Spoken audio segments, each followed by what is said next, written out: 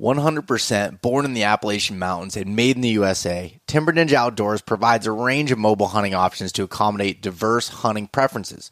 Whether you prioritize comfort, lightweight design, or versatility, their 2-panel and single-panel saddles collection has something for everyone. The Black Belt Nano is the lightest single-panel saddle available on the market, weighing in under a pound. The saddle is designed with the minimalist hunter in mind, focusing on lightweight functionality and breathability. One notable feature is the patent-pending magnetic stick clip system on the side, which allows for convenient transportation of sticks up the tree, as well as a built-in platform holder.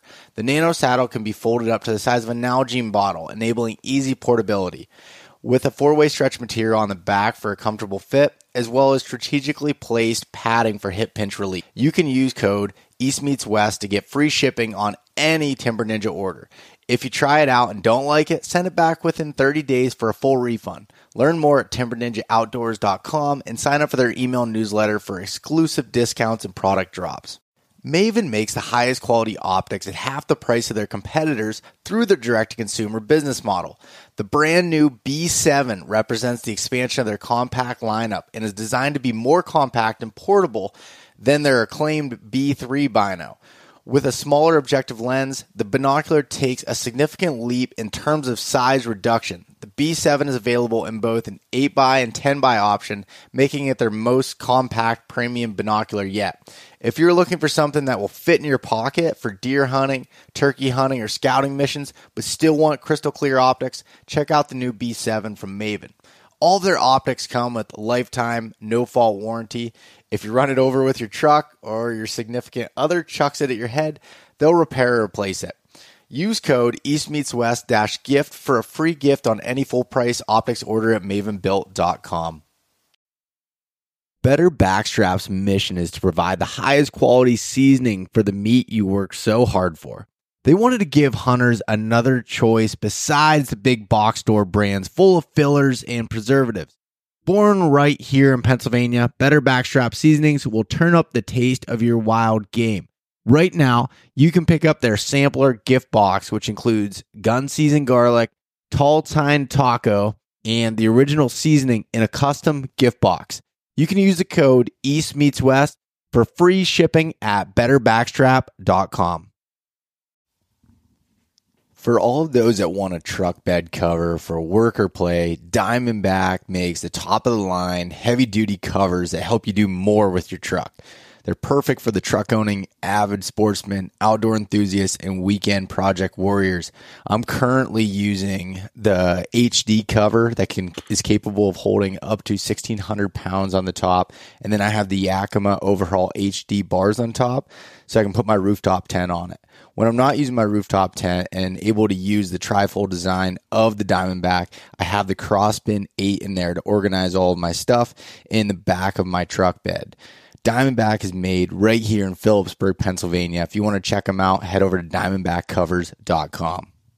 Are you an adventurer looking to take your hunt to the next level? Then you're in the right place. Welcome to East Meets West Hunt with your host, Bo Martonic. Hey everyone, welcome back to another episode of the East Meets West Hunt podcast presented by Spartan Forge. On today's episode, I am joined by New Jersey native and hunter Paul Putera. Paul has a wealth of knowledge hunting the big woods, mountains, swamps, and everywhere in between in Pennsylvania, New Jersey, Maryland, Ohio, and other places. We discuss the types of habitat that Paul prefers hunting, mature buck bedding, access, knowing when to stop when looking at sign, reading rubs and tracks, and much more. Now, this was a very long episode, so I cut it into 2 parts. So this is part 1 of 2. So you'll notice it kind of ends, in the middle of a conversation, but that'll pick up next week to make it a little bit more bite-sized. But this episode is just packed full of really, really good information, and I really come to love talking to Paul and learning from him. On this week's Mountain Buck Monday Story of the Week, we have a story coming from Jason Bruner out of New York. So Jason wrote in and said, I just wanted to take a short moment to let you know how much I enjoy your content and share a hunt I had this past season in the Catskill Mountains in New York. On December 7th, I returned to a wilderness area for a bow hunt during the firearms season. I had been scouting and hunting the south side of the range throughout archery season where there were southwest prevailing winds. I reached the peak ridge as the sun was coming up and waited until the day thermals started pulling up to the crest over the south slope. I walked onto the first bench at about 2,800 feet of elevation and immediately smelled a buck below. I waited on the bench, but the buck never showed.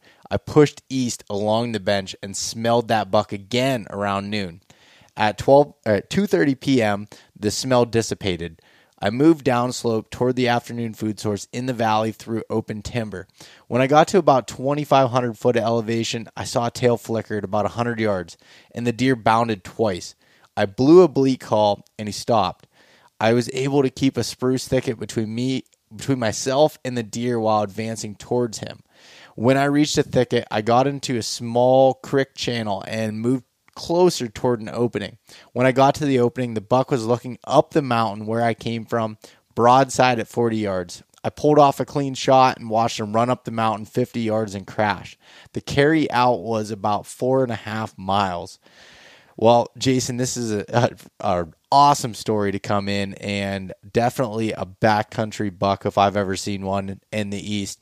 And way back in there, Catskill Mountains, and just a beautiful deer. If anybody wants to check out the photos of this deer, head over to East Meets West Hunt on Instagram or Facebook, and take a look at that. And if you have a story that you want to submit, a Mountain Buck Monday story, would love to be able to share it. Just send it to my email, bo@eastmeetswesthunt.com, and I'll get it slated to go out. So love these stories getting to come in, and from all the feedback I'm getting, it sounds like you guys do too.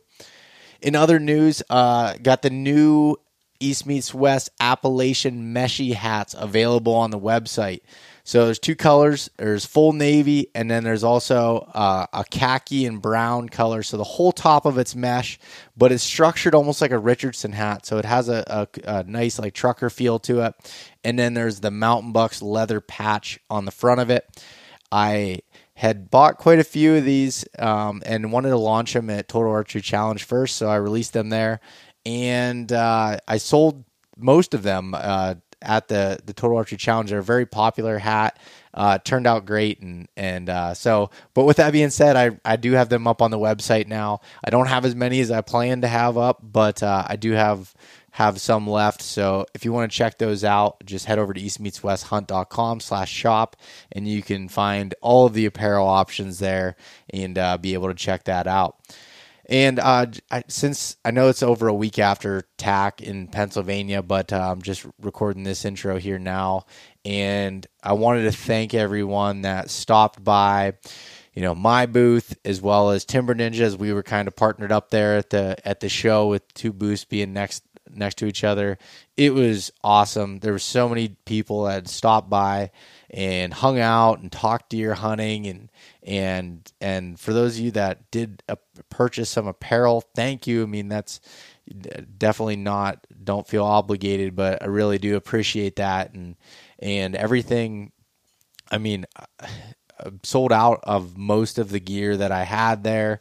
So I got to get the website restocked, but I'm making some changes. Got some new designs that are going to be coming. So, what's left there right now is what's going to be left for a little while until I get the new designs done and, get them on order. But thank you so much for everyone that came to TAC. It was a really fun event. I will be out in, Big Sky here and later in June for the Total Archery Challenge there. I'll be there with Sitka gear, and then I'll be with Sitka down in Utah, there at Park City or wherever the new venue is there in July. So those are the next two TAC events that I'll be going to, but I won't have my own booth at those ones. I'll be there with Sitka and just doing some shooting and everything. So that'll be fun. The last piece of news I have is Timber Ninja is launching their new platform this week. So the new platform called the Ledge, it's a saddle platform, an aluminum platform that'll be coming out that I've been testing, and they have went through multiple iterations over the last few years of this platform, and it's pretty cool. I think you guys will like it. I won't give out too many details about it now, but I'll just say that you can use it almost like a tree stand if you want, with standing on it and moving around for those of you that want a little bit of a bigger platform. and there's just a lot of really cool features with it. And if you want to sign up for Timber Ninja's email list, so if you go to timberninjaoutdoors.com, sign up for their email list. When this goes live, it'll be just a 2-week pre-order, and you'll be able to get 10% off if you sign up for their email newsletter. So it's just for email subscribers. The discount won't go out to anybody else. So definitely go ahead and sign up for that if you're interested, and be able to check that out. So with that being said, let's jump into this podcast with Paul Putera, and I hope you have your notebooks out, because Paul is dropping a lot of knowledge, and that's why I split this one up into 2 episodes. But everyone, have a great rest of your week. We will talk to you soon. All right, we are live. Paul Putera, welcome to the podcast. How we doing? Good, man.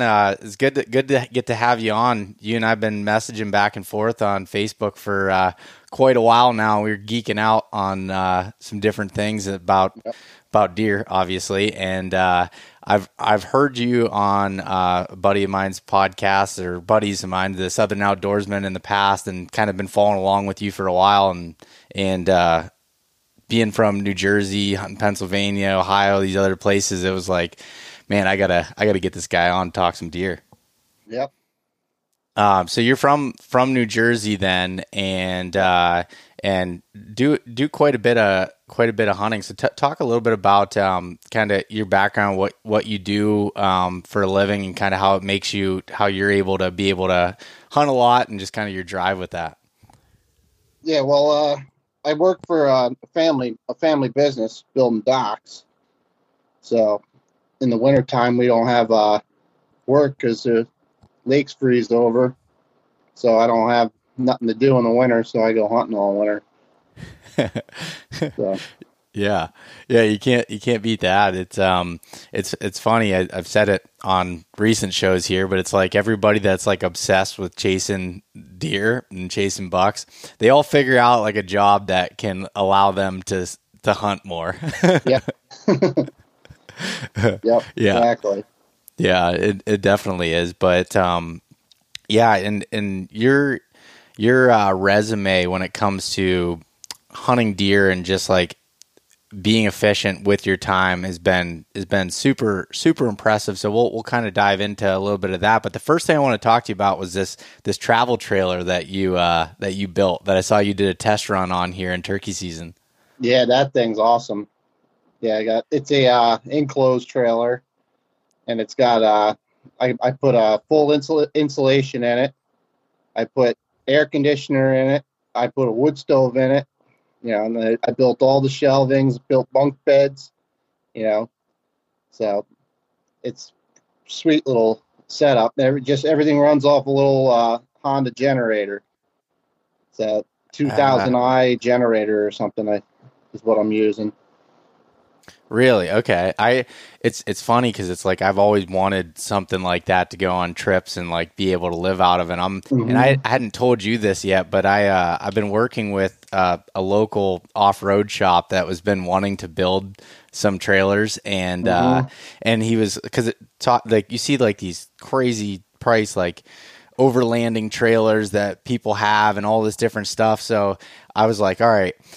I helped him come up with like the design, and he's been building it, and it's just about done. Like it'll be done in the next couple of weeks. And this guy's super talented, and a buddy of mine at Hardcore Off Road. But it's basically, this is an open trailer, but it has like a spot where if someone were to take like an ATV, you could actually fit that in there. It's wide enough for it, or some bikes.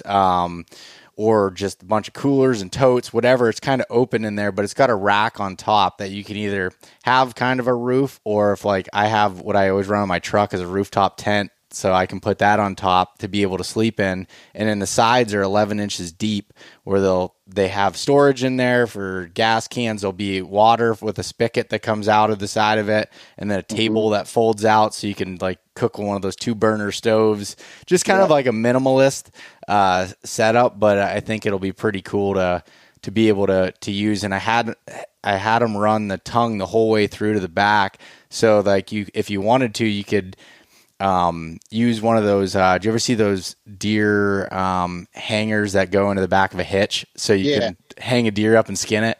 To be able to have that on the back and everything, it's pretty sweet. So I'm excited to get to try that out. I'm going to take it down to West Virginia this year. Yeah, I got a bunch of folding tables and big cutting boards. The one deli up the road for me was going out of business, so they were throwing out all the counters and stuff in the back from the kitchen, and it was all cutting board counters. So I'm like, what are you doing with them? And they're like, oh, you want them? Take them. So I took all the cutting board counters. So I took it to my shop, and I cut them up on the table saw and made sections of all these cutting boards and stuff. Nice. So I got a pile of them. Yeah. Are you planning on? It sounded like you were planning on making a pretty good loop and trip this year as far as this fall with hunting. Yeah. I'll take it down to West Virginia this year and for the opener, and then I'm going to go to Ohio, of course, and then I'm probably going to go. Me and my buddy were talking. He wants to go up to the Adirondacks now, so I might be going up with him to hunt in our spot up there and do some tracking the last week of the season and the end of November. Yep. And then I might, if I don't fill the West Virginia tag early, I'm going to come back to West Virginia and escape the gun seasons around here, because I really don't want to deal with the New Jersey gun seasons. I can imagine. We were talking beforehand, but where you live in New Jersey, and like that's a very populated area, so the public lands get smashed with people, I'm sure. Yeah, they get hammered. So it's tough. It's really tough because every year everything is completely changed. Like you go, I got this sweet buck on a pattern. There's no such thing as a good pattern around here. It's just he's here one day and then he's getting bumped over here the next day. It's like you gotta. I almost do better hunting blind around here because I've tried to pattern deer and get cameras out for them around here, and it's almost impossible. Where the spots are where they're gonna be when they show up, but other than that, they're always getting bumped around from hunting pressure, and then you got a million bears, which the bears end up living right in the bedding areas at the same places the bucks want to live. It seems like the bucks and bears prefer the exact same spots. So it pushes the bucks out and moves them around all the time. I don't know how many times you see but sometimes it could be beneficial to you, because I've seen bears go into a bedding area and then all of a sudden you see the big buck come slipping out the back or something. Yeah. So it gets them moving sometimes, but at the same time, that movement gets them shot too. Yeah. Yeah, no, that definitely makes sense. And because, you were messaging me about that, because I think I had talked about it with Jacob and Andrew about bears, and they brought up you and saying how much it bumps them. And I was like, in Pennsylvania, we have bears, but not the problem that you guys have, where they're competing for feed trees, and that's insane. Well, you got to figure. I hunted last year. I started hunting September, I think, September 10th opens up in New Jersey. And I hunted New Jersey until I killed my first buck in October 15th, I think it was. Up until that time, I saw a bear every day. And I hunted every single day. Oh my gosh. Yeah. So it's bad. Because I go out every afternoon, I go out. And on the weekends, I hunt full days. Yeah, and for those of you that don't know, New Jersey doesn't allow bear hunting anymore. No. Well, they opened it up last year midway through the gun season. So basically, the first 3 days of the season ran, and you couldn't shoot bears, and all the pressure was bumping bears past you all day the first 3 days of the gun season. And then by the time they decided they're going to open it, all the bears were all buried in the swamps where they weren't getting pushed around anymore. Because everybody just does deer drives up here. Yeah. So you just 20, 30 people just doing drives everywhere. It's comical. You got one group comes through, and then an hour later a different group comes through and pushes it a different way. Yeah. It's like there's not even deer left in this spot now. They're already moved. Yeah. That's funny.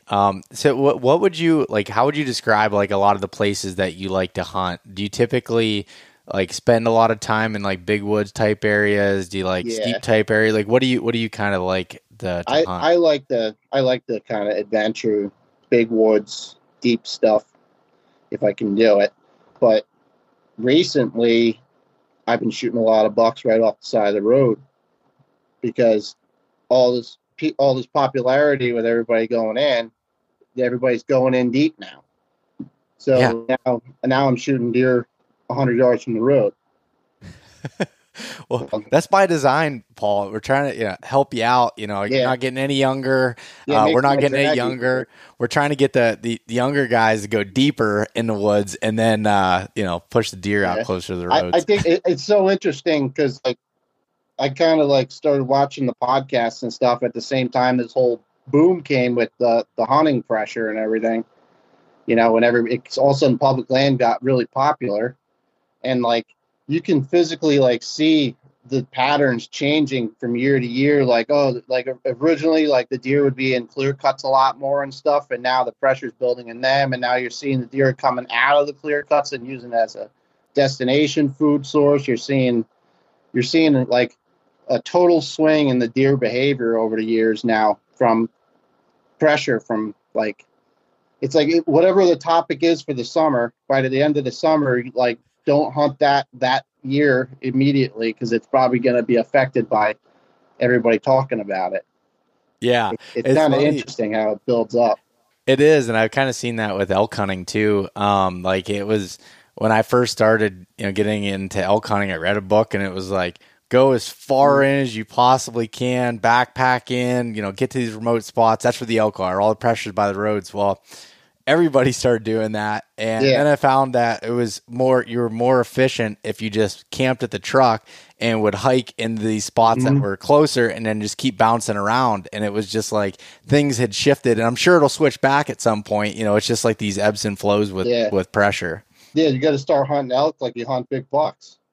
Yeah, no, you're 100% right. I actually, by the time this podcast comes out, it'll be out. But I was talking to Randy Newberg out west, and he was talking about how everything is changed, and then he was talking about what he sees and what whitetail hunters do well, and there's like a lot of correlation between whitetail hunters that do well in the elk woods. The biggest thing that screws whitetail hunters while elk hunting is that they're too patient or too worried about sound and scent and things like that. But Yep. everything else, by the way that whitetail hunters read the wind and thermals and understand how that all works, really plays off really well in the elk Yeah. woods. And you could take that Western hunting and really put it right into timbered woods if you're hunting deer. Like if you look at, like you watch videos and research on high mountain mule deer and you see how they're moving around in these, like they'll go up into the bowl or whatever, and you watch how they shift around in beds and stuff during the day as the temperatures change and stuff. They're shifting beds, they're getting up and feeding. That stuff's all happening in the woods around here too. It's just you can't see it because you can't spot them through the trees, Yeah. but it's happening. So you could really take that and put that into strategy when you're hunting around here.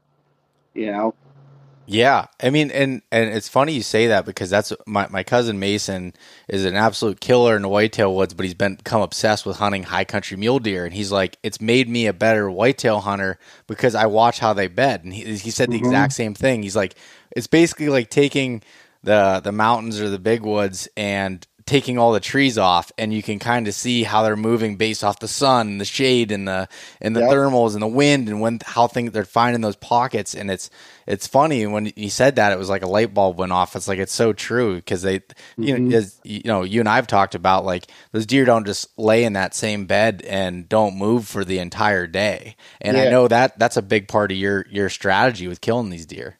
Yeah, it is because sometimes you can't get them in certain spots. you know. But if you know that they're going to get up and move during the daylight or something, you can get into these places and just kind of be like, okay, eventually he's going to get up and wander over this way, you know. Because like a lot of times you find these big bucks, and they're going to usually bed within close proximity of like a spring or something up in the mountains.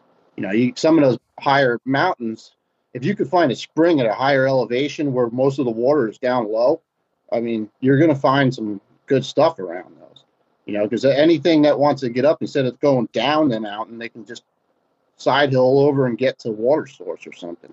And if you find it with the right habitat built around it, where you got good bedding habitat and stuff, I mean, that's going to put a big buck in that spot. You know? What do you consider a good bedding habitat? They got to be able to get up and feed within close, like if they could just stand up out of their beds and they can eat, you know, that's a plus. So like I like to focus on areas where I find like gypsy moth kills from the trees, or you get the ash borers now that are killing all the trees off, or the elms get the blight and all the elms die off and stuff. Those areas where that canopy, all the standing dead poles, you know, you get that dead timber up there, it changes the habitat on the bottom, so that usually gives me that diversity that I want, because then you all of a sudden get these plants that never grow anywhere else because of the mature hardwood forest, you know. So all of a sudden you got all these rare forbs and lilies and all these weird plants that don't grow anywhere else, you know. And you got that dead, decaying wood all on the ground, putting moisture into the soil, and you know, because it's a big thing on all that. Is it's not just a spot, but it's also like soil health and stuff. Like if you got like crappy soil, this stuff doesn't grow right there. It doesn't make the diversity in the food, you know. So when you find those good pockets, moisture and food and cover and terrain and water, and you put all that together, then you're going to find the best spots, you know.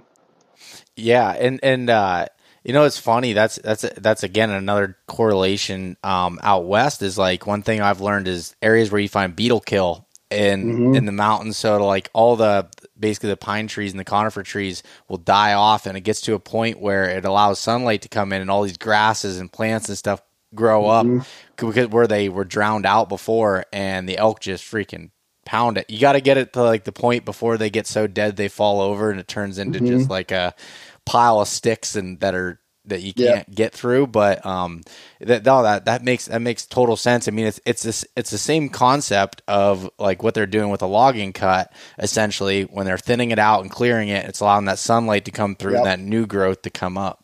Yeah, except it's even better.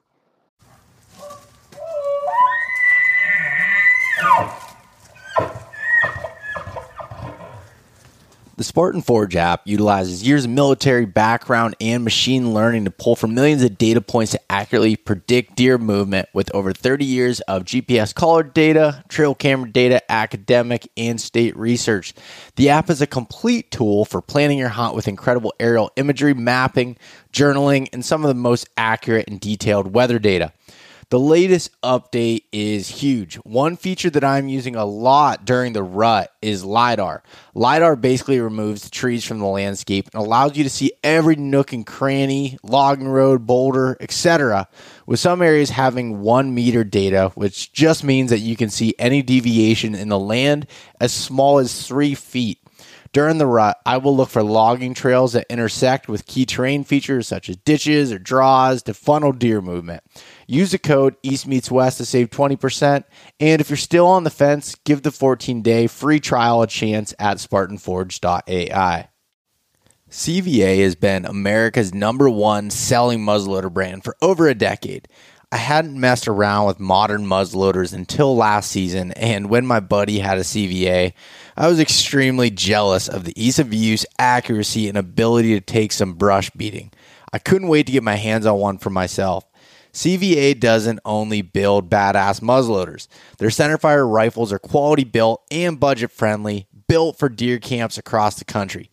Head over to bpioutdoors.com/CVA to check out their line of muzzleloaders, rifles, and accessories for every season and every range. You can use code EastMeetsWest10 for 10% off CVA products and accessories. Because nature made it, and nature is chaos, so nothing's ever the same, so like you get the a clear cut, it's just a block, there's no pattern to it. They're just cutting the timber in this marked off area. But when you get nature doing that kind of destruction, fire too, same thing. You get fire doing it, it burns different, hotter and work over here than over there, and it just completely changes how everything grows in that whole area. Yeah, and two, it's like, and you say that were to happen, on the side hills and some of these places that they don't traditionally like to log unless they have to, that are more difficult to get the trees out of, which creates better bedding habitat and places for them to live at and feel a little more secure.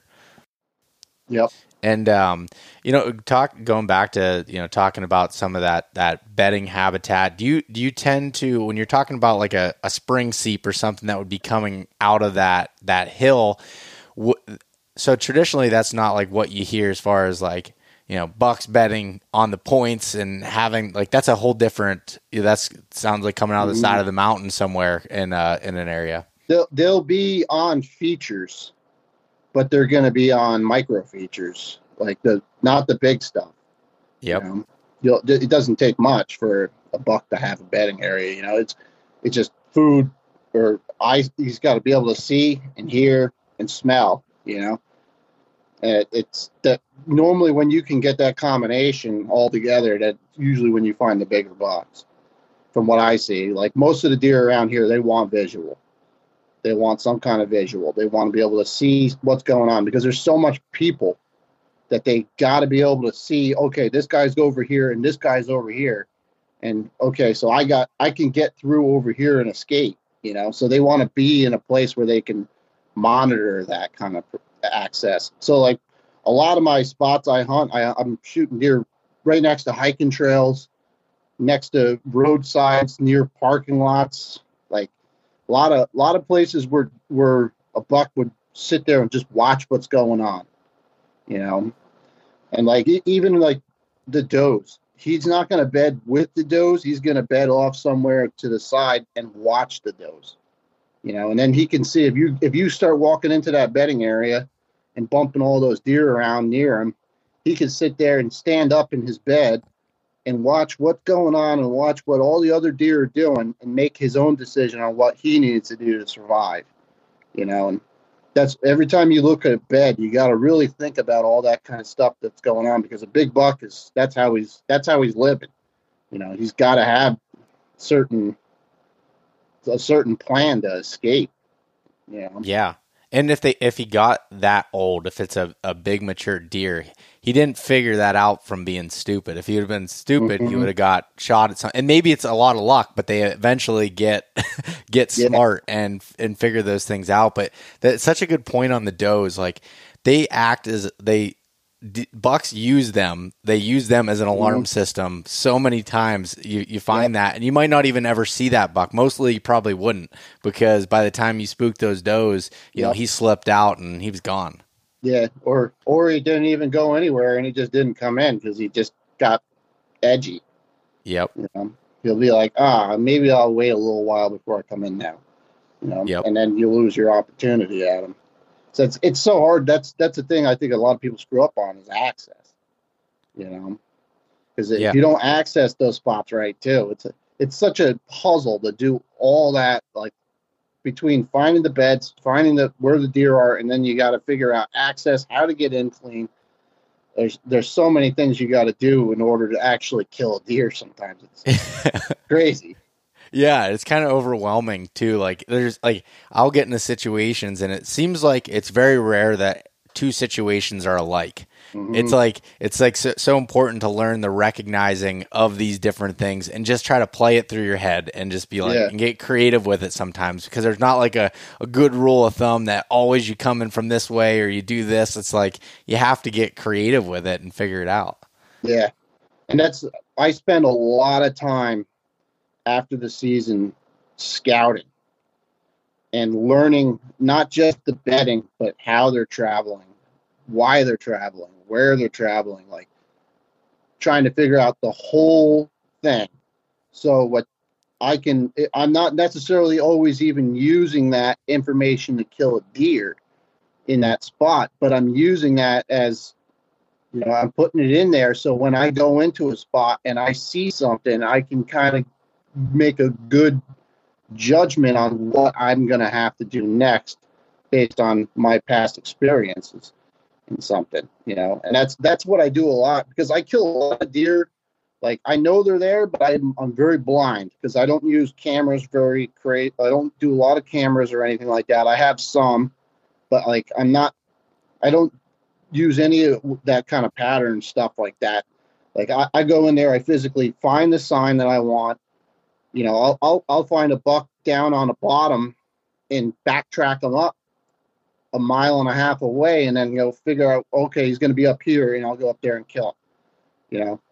I don't necessarily put a camera out and go, okay, he's going to come in on this and he's going to do that. It's a lot of it's just built up from time in the woods. Yeah. And the backtracking thing is so interesting. And you're talking about like in the bottoms. Is that because like you can see the tracks easier in the bottom because it's usually wetter and softer? Yeah, that's 100%. You can see and track like rainy days. People like will take a day off on a rainy day or something. I'm going to go out and I'm going to be on the ground and I'm going to be looking because I can see tracks really good then. Like I take advantage of that kind of stuff. Like if it rained all night, I'm not going to go sit in the morning. I'm going to be driving around checking deer trails, crossing roads and stuff, and looking for a big set of tracks, because the deer get bumped around and move so much around me that I have to do it that way because there's no real pattern. You just got to take the pattern that's unfolding for that day and capitalize on it. Yeah. That's such a good point. And like the thing with the bottoms is like, I was just talking to somebody the other day and I was like, if you don't know anything about like looking for certain features on a map or doing anything, just walk the bottom of a drainage. And like if you're scouting in the spring, sometimes I'll just like walk. I'll like say I'm going to walk 2 miles up this drainage, and I'll mark these trails and what I'm seeing and tracks and stuff that are in there. Come back to the best one and follow it up in the hills, and then you start getting up there and you start seeing like, okay, what makes sense for a deer what makes them feel comfortable living in this place. Yeah, and I've done that. Like the one, I think I should get pictures of that buck I just got back from the taxidermist. Yeah. That deer there, I tracked that deer 1.75 miles from the road in bare ground, But I followed that deer back, and it took me 4.5 hours to follow that deer back to where I thought he was probably bedded up for the day, But you get up to a certain point and then you don't have any more sign, and then you're like, okay, where would I go if I was this deer? You follow it that way. And then, oh, okay, here's a scrape. Let me go check. Nope, he doesn't have his track in this scrape. All right.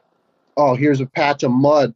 I can walk over and check this wet spot here and see if I can pick up his track over here. You're looking for like little clues along the way. You're not like physically following tracks the whole distance, So like the last leg of that before I set up for that deer, I hit a scrape line and there was his tracks going both directions on it, and I had to make a decision, which way is he going?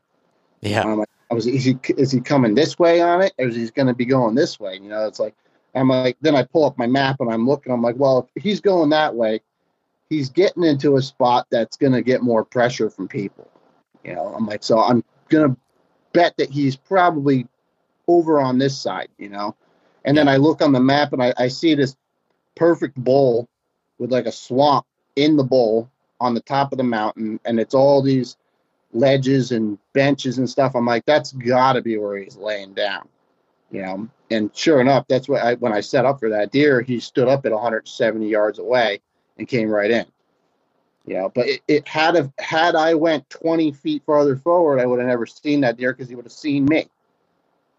But it's just full trust in the gut to kill that deer. It's like I knew he was there, but it's like I never even went in there and looked for him. How did you know when to stop? That was like when I had a scouting camp here recently. That was the number one question people asked when we were walking, we were finding sign. I'm like, oh, this good sign. They're like, well, how do you know when to stop? And that's a hard question to answer. You learn to stop by jumping a lot of deer. Yes, that's the honest truth. You're gonna just keep blowing. Eventually, you keep blowing them out. You're gonna learn not to blow them out. Yeah.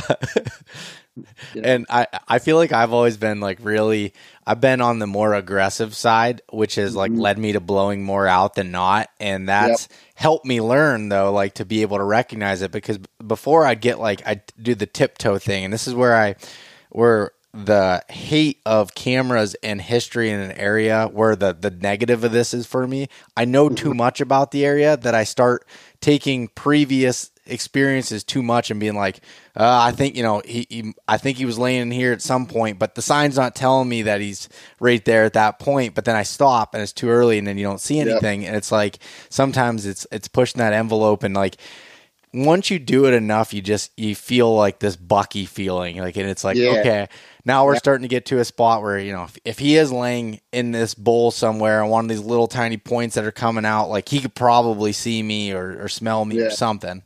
And when you're moving into those spots, be ready to shoot, because I've killed 2 Pennsylvania bucks in the last 2 years before I even got to a tree.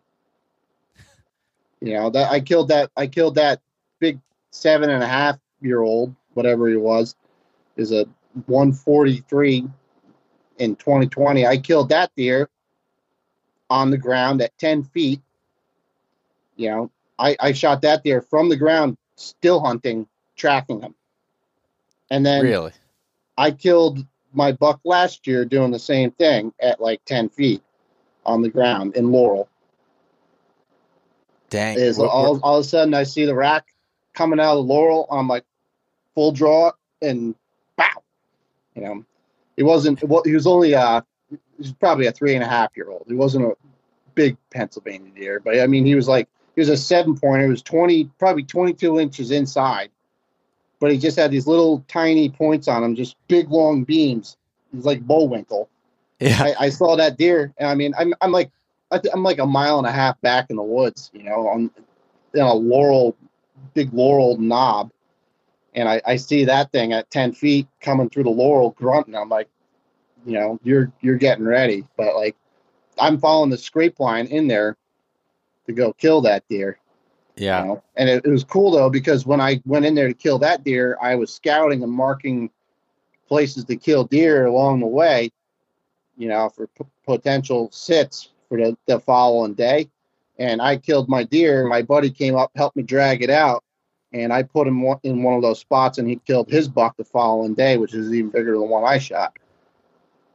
So we doubled up, and so we had 2 big bucks down in the same area within less than 24 hours, and never been in there before, completely blind. And another point that you can't stress enough is the walking with an arrow knocked when you're still hunting and doing that. Like I can't. It gives me anxiety if I see somebody like with a bow on their back, or if it's just in their hand and not an arrow knocked. Like when you're in those spots where you're like in some good sign, it's like, dude, like you gotta be ready, because sometimes they'll hold tight too and pop up right when you get close to them, and you can get them to stop out at 25, 30 yards sometimes and get a shot. Yeah. Or you shoot them point blank, like I keep doing. Yeah. I think I killed 7 bucks now at like 10 feet, like that, like on frontals and stuff. Stupid shots coming right at me. Like, they're all of a sudden you're walking the trail, and they're coming down the trail the other way. So you're meeting head on, so like you're just like, oh, crap, get the bow back, and then as soon as he steps into an opening, you just flat. Yeah. But Yeah. And how when you're still hunting / scouting, kind of backtracking these deer, like how fast are you walking at that point? if I'm in a spot where I think the deer's at nighttime, I'm moving pretty quick. But I'm moving slow enough that like what helps you a lot is when you're doing it without snow, you got to go like a snail anyway to just read sign. So you got to be pretty meticulous. So you end up still hunting as you go just to read the sign properly. Cause like you can't miss anything, like sometimes you just get tipped off. Like you'll come around a corner and all of a sudden you'll notice there's a lot of browsing right here. It's like, why are these deer browsing so much right here? Well, if they're going to be browsing bushes and stuff, they're probably bedding nearby, because they'll get up out of a bed and they'll browse. So you kind of let that stuff tip you off. You see that kind of stuff, you're like, oh, I better slow down. Yeah. I got to really pay attention now.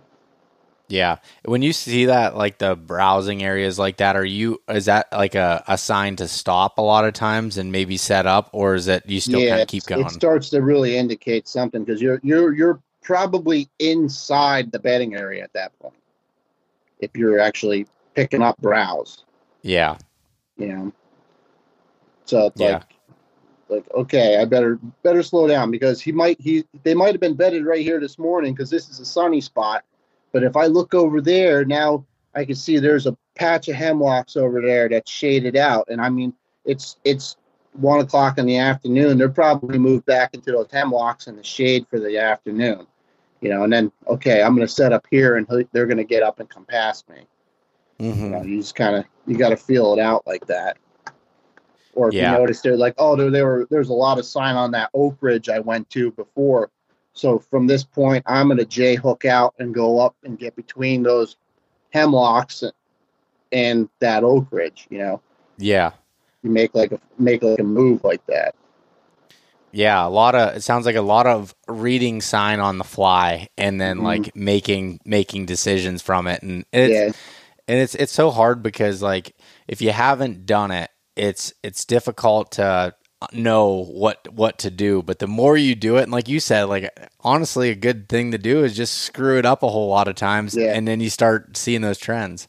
Yeah, and pay attention when you're scouting deer. Scout to jump them. Don't just go crashing through an area. Be like, oh, look, here's a sign over here, and yelling to your buddy and stuff. Like, go nice and easy. Go quiet. Jump them. You're going to learn way more if you jump the deer than if you didn't jump them. So and sometimes that tips me off to some of the biggest bucks I've ever seen. The biggest buck I killed in Pennsylvania. That's how that whole journey started. I jumped that deer 3 days earlier. I go into a spot, a completely blind spot I never been to, and I go down in there, and I'm like, if I was a giant buck on this 15,000 acre chunk of woods, where am I going to live? And I just got lucky to where I picked the spot the deer was bedded. And I went in there to go. I'm like, I'm going to work in here, and I'm going to check it out and feel it as I go. And if it feels good, I'll set up. And just about where the point I wanted to set up, I jumped it. So I jumped that deer 3 days earlier, and then I came back in the morning. I set up directly over that tree in the morning. I figured out, I'm like, if he comes back through here, I'm going to drill him when he comes back to his bed. But he never came back. So that day, I spent the whole day learning his pattern, but I went the wrong direction down the swamp line. And I'm like walking this pattern. I'm like, this sign is getting older and older as I go down to this swamp. Because I think the swamp's was like 4,000 acre swamp. So I'm like, but it's getting older and older. I'm like, this is transitioning out to like September, early October sign. Like, and the habitat is also telling me the same thing. So I'm like, the following day, I came back in and I started working the other edge of the end of the swamp. And I'm like, okay, now it's starting to pick up, But I had to make sure, I had to like clear it to make sure that end was clear first and work that piece first, But then when I'm going in to set up where I thought that buck was going to be bedded again, I come around the corner and he's rubbing a tree at 30 yards, and I'm between him and I'm in the rhododendron along the edge of the swamp, and he's rubbing his big, like, signpost tree, and he turns. I'm like, okay, I'm gonna take a shot at this thing. I'm like, the wind's switching. I can move. I maneuvered while he's rubbing the tree. I used that and maneuvered so I could get an angle, And then he stood up when he finished rubbing the tree. He stood up and he turned and walked right at me. And he came right around when he came around the rhododendron bush, I'm standing there looking at him, And I shoot him straight through, almost straight frontal. Like, I hit him right here, right to the heart, and then out like the last rib. Yeah. And he took off. I had to physically step out of the way so he wouldn't take me out as he went past me. And then he crashed like I think like 80 yards away from me. He just dumped. Oh. He was done. Survivor 46 is here, and so is On Fire, the only official Survivor podcast, and we have a twist this season. The winner of Survivor 45, Dee Valladares, will be joining us every week. We're going behind the scenes of the biggest moments, the how and the why things happen, and the strategy and analysis you can only get from someone like me, a Survivor winner. Listen to On Fire, the official Survivor podcast, wherever you get your podcast. It's only a kick, a jump, a block. It's only a serve. It's only a tackle, a run. It's only for the fans. After all, it's only pressure. You got this. Adidas. That's such a deadly shot too. Yeah. At close distances to be able to, like, those frontal shots. Because if you have a good arrow set up that you're confident going through there, I've watched it. Like, my favorite one was this big 11 point. At the time, it was my dad's biggest deer, and back in 2005 that he shot frontal in a clear cut, and he was going through and he was grunting, and he was hunting this buck for a bunch of days and never could get him outside of his clear cut. So he went in on the ground, and he had grunted, and it came into like 5 yards frontal, and he shot it, and the arrow, and he had the muzzy 4-blade broadheads were sticking out of the back leg, like a good 5-6 inches out of the back leg, went the whole way through him and out the other side. Such a deadly shot. Yeah, that's I always shoot the. I'm shooting those Sever mechanicals now. I'm actually shooting mechanicals. Okay. They don't break, but what I do is I shoot a 500 grain arrow with them, and I have a 31-inch draw, so oh my gosh, nothing really gets past me with that draw length, So that at 72 pounds, it's blasting through. Yeah, I have to worry. I have more problems tuning fixed blade broadheads because of my draw length and stuff than anything.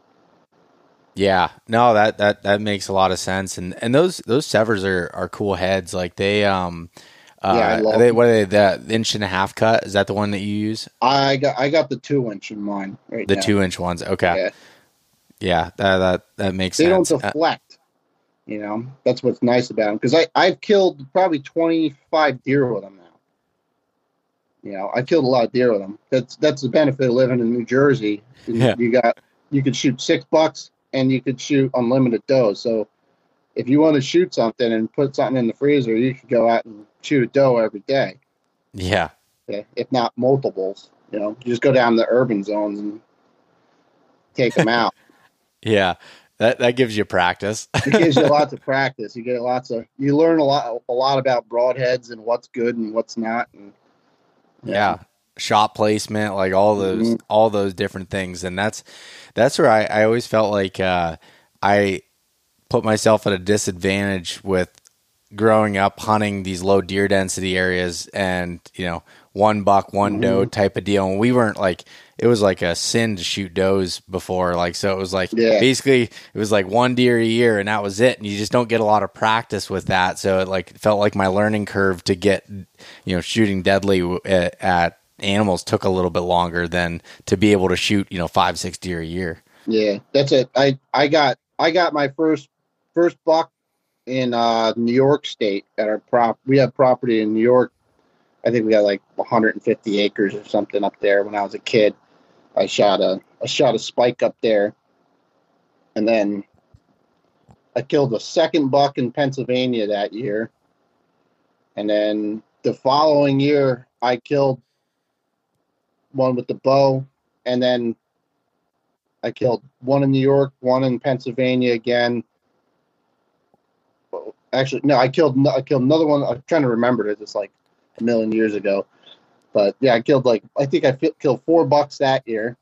And then my third year, I just started going Rambo with it. And like once I figured out how to kill them with the bow, it was like it was downhill for all the deer around me at that point. Yeah. Do you feel like that's helped you a lot now with like once you have an opportunity to big buck that you just feel super confident because of all that experience? I don't get shaken up too bad when I shoot. Like usually I get a little jittery after I shoot, but I don't get like freaked out. Like I'm always in control. I know exactly what I'm doing. I don't black out or anything. Like you hear the stories. Like my uncle was notorious for that. He'd shoot everything in the antlers. Yeah. He'd see the antlers. Every buck he ever killed during gun season had a slug going through the rack. It's like, what are you doing? But you get asphyxiated on that, and that's what he would do. Yeah. That's funny. Going back to some things you were talking about when you're like tracking these deer on dry ground and you're kind of going in and finding these areas, you're talking about finding good sign and hot sign. What are you considering like good sign or like that you're looking at that's fresh? Mostly it's going to be tracks for me. Okay. I'm going a lot off of footprints. Like I'll like, if I see a rub, I'm like, okay, sweet, a rub. That means I can walk up to it and see if there's a track on the ground from the deer that made it. I'm really concerned about the foot, because there's only so many deer in the woods that make a 200-pound track. Yeah. And I'm sure like there's some areas around me that have really big rack deer, but smaller bodies. And I'm sure I've walked right past some really magnum deer over the years. But if you look at my history of what I've been shooting a lot of deer like 190 to 200 pounds because I'm always going off foot size. The track, yeah. And then most of the time it means it's got big rack too, What's a good rule of thumb for people like when they're identifying a track to know it's like a mature buck or a heavy buck? It all depends on where you live, because you got different, like around here, I go with like a 4-finger track, like I want at least like it. So I got really big fingers. So I need a tape measure. It'd probably be like 3.5 inches wide, and then it would be like probably 4 inches long. Yeah, that makes sense. And two, I'm looking for a rounded toe too. I want a more rounded out toe because if it's long and sharp, it's usually a big deer that's younger because they don't wear their hooves out as much. Once they get older, they start getting big chips in the hooves and stuff, and they start wearing the toes down and grinding them out.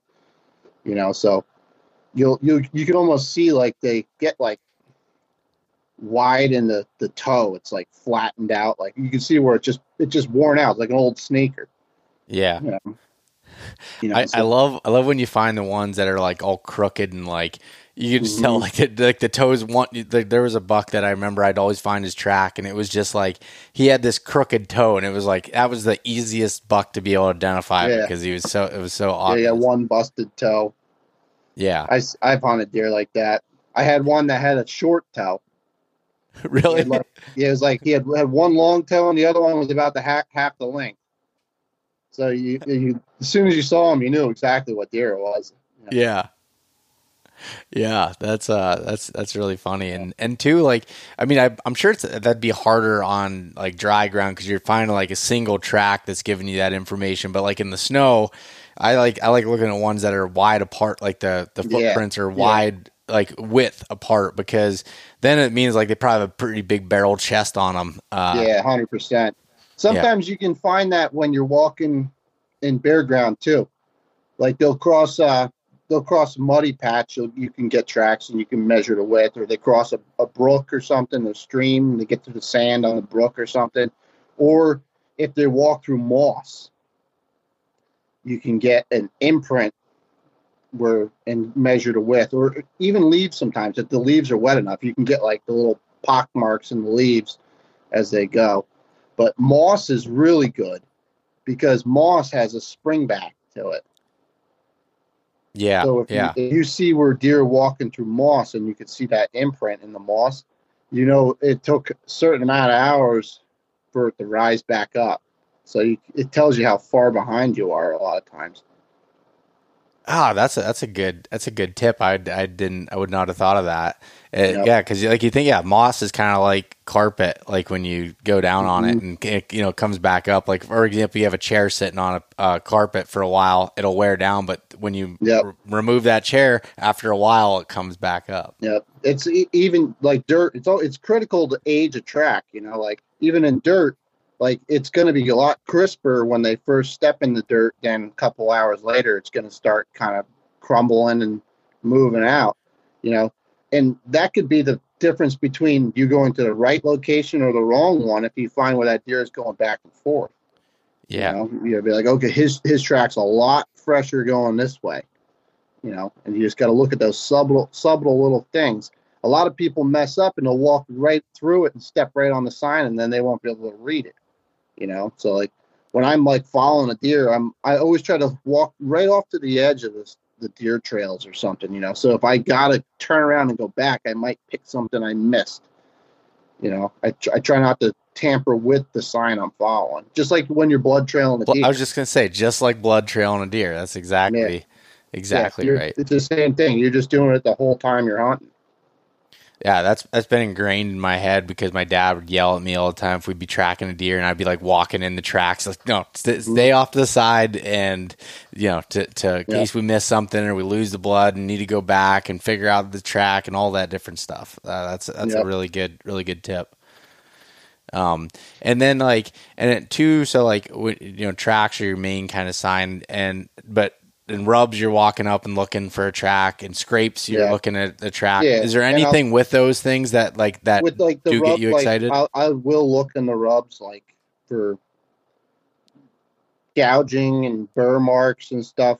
Like usually a lot of the older bucks, they got a rougher rack on the bases and stuff. So you want to find those nice 1/4-inch gouges or deeper around the tree, like where they're really pushing in with the bases. And just, you can get the measurement from the base height as high as he can lift his head on the rub. And then you can measure up from that and find the little gray scratch lines above it on the tree, and you can measure his rack out and see how tall he is and figure that out. Like I had the one buck I was following last year.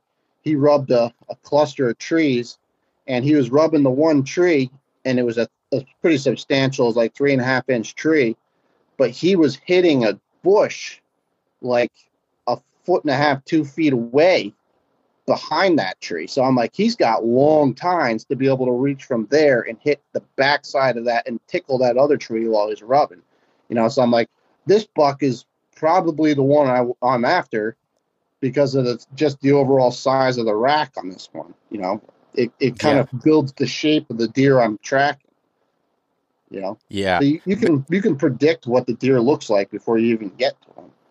It's so crazy. It took me so long to pick up on that. Like when a buddy of mine, Greg Litzinger, he taught me a lot about rubs, because I just looked at rubs for the most part and was like, okay, there's a rub, that's a signpost, I like that a little more, and just kind of, there's a cluster, okay, maybe he's bedding somewhere in here, and kind of like had the basics. But once I really started, and he was telling me about, like, look at the rub, see what's behind it, see what's being touched. Is there just, you know, even a little nick off a branch behind it? Like, what is this deer doing? And you may not be 100% right, but you can kind of gain an idea or a reasonable assumption off of it. Yeah. Yeah. Cause I've walked up to some stuff and you look at it and you're like, the normal guy would look at that and be like, oh yeah, that's nice. You know, but if you physically get up and look at it, you'd be like, that doesn't look like much, but it actually is. That's a big deer that did that. Yeah. You know, like you could just tell the difference. You know. And that's the difference between hunting sign and hunting good sign. You know. Yeah. Yeah. No, I totally agree with that. And then what about scrapes? Like, what do you look at for scrapes? Scrapes, I'm looking for track size. I'm looking for the width, the demeanor of the deer that's doing it. Like, a mature buck builds a scrape differently than a younger deer. You know, like they're gonna dig it out harder. They're gonna be more exact on where they place them. Like, it makes sense why it's there. Like, you look at it and you're like, okay, those are coming off of this way. This trail is intersecting here. This is placed exactly here for exactly this reason. Like, you could, like, they don't make a scrape for nothing. Like a younger buck, you see a younger buck, they'll be pawing around. Yeah. They want to do it, but they don't know what they're doing. You know. Yeah. But a big buck knows exactly what he's doing. Like, he knows, okay, this is Jenny over here, and I'm going to go over here and make a scrape for Jenny. And then I'm going to go to Betty down the ridge here and make one for her. Like, he knows exactly where every single deer is in that forest. You know? Yeah. And you'll get that. You'll get that. They don't just make their rounds in the rut. You know, they do that all year round up in the mountains. I swear they get out and do these excursions in the summer as much as they do any other time of the year. Yep. Like, you put cameras on scrapes and that buck will be over here, and he came all the way over to that place because he's checking on his girls over there. And he's making sure they're still there and making sure everything's cool, and then he gets on his way and he goes to his other place. So, like, it's tricky when you get him on camera. Sometimes you think this buck is right there in your lap. But nope, he just came through here for a couple days in the summer, and he was just checking stuff out over here. And actually, he lives 4 miles that way. Yeah. Well, yeah, you can see that from the GPS color data, like looking at it and see, like, these certain bucks will make these excursions. And I've always found from my cameras that running a lot of cameras was August time frame, I'd have some of the biggest bucks show up and then just disappear. They come in and then they go away. And then, like, they might come back during the rut, or there might be a period when they come back. But it's like, my opinion, that he's just checking out he's like, all right, what's this look like, you know, this year? Where's everybody hanging out at? What's the situation like? And just do these little excursions. Hey, everyone, thanks for listening to this episode. As I mentioned in the intro, this is part 1 of 2. So next week, we'll have the second part of this that comes out. There's so much information here. Wanted to split it up and make sure everyone was taking it all in. Until next week, we will talk to you soon. Thanks so much for listening to this episode of East Meets West Hunt with your host, Bo Martonic. For more great content and to stay up to date, visit eastmeetswesthunt.com, Facebook at East Meets West Outdoors, and Instagram at East Meets West Hunt. If you enjoyed today's episode, please review and subscribe, and we'll catch you next time.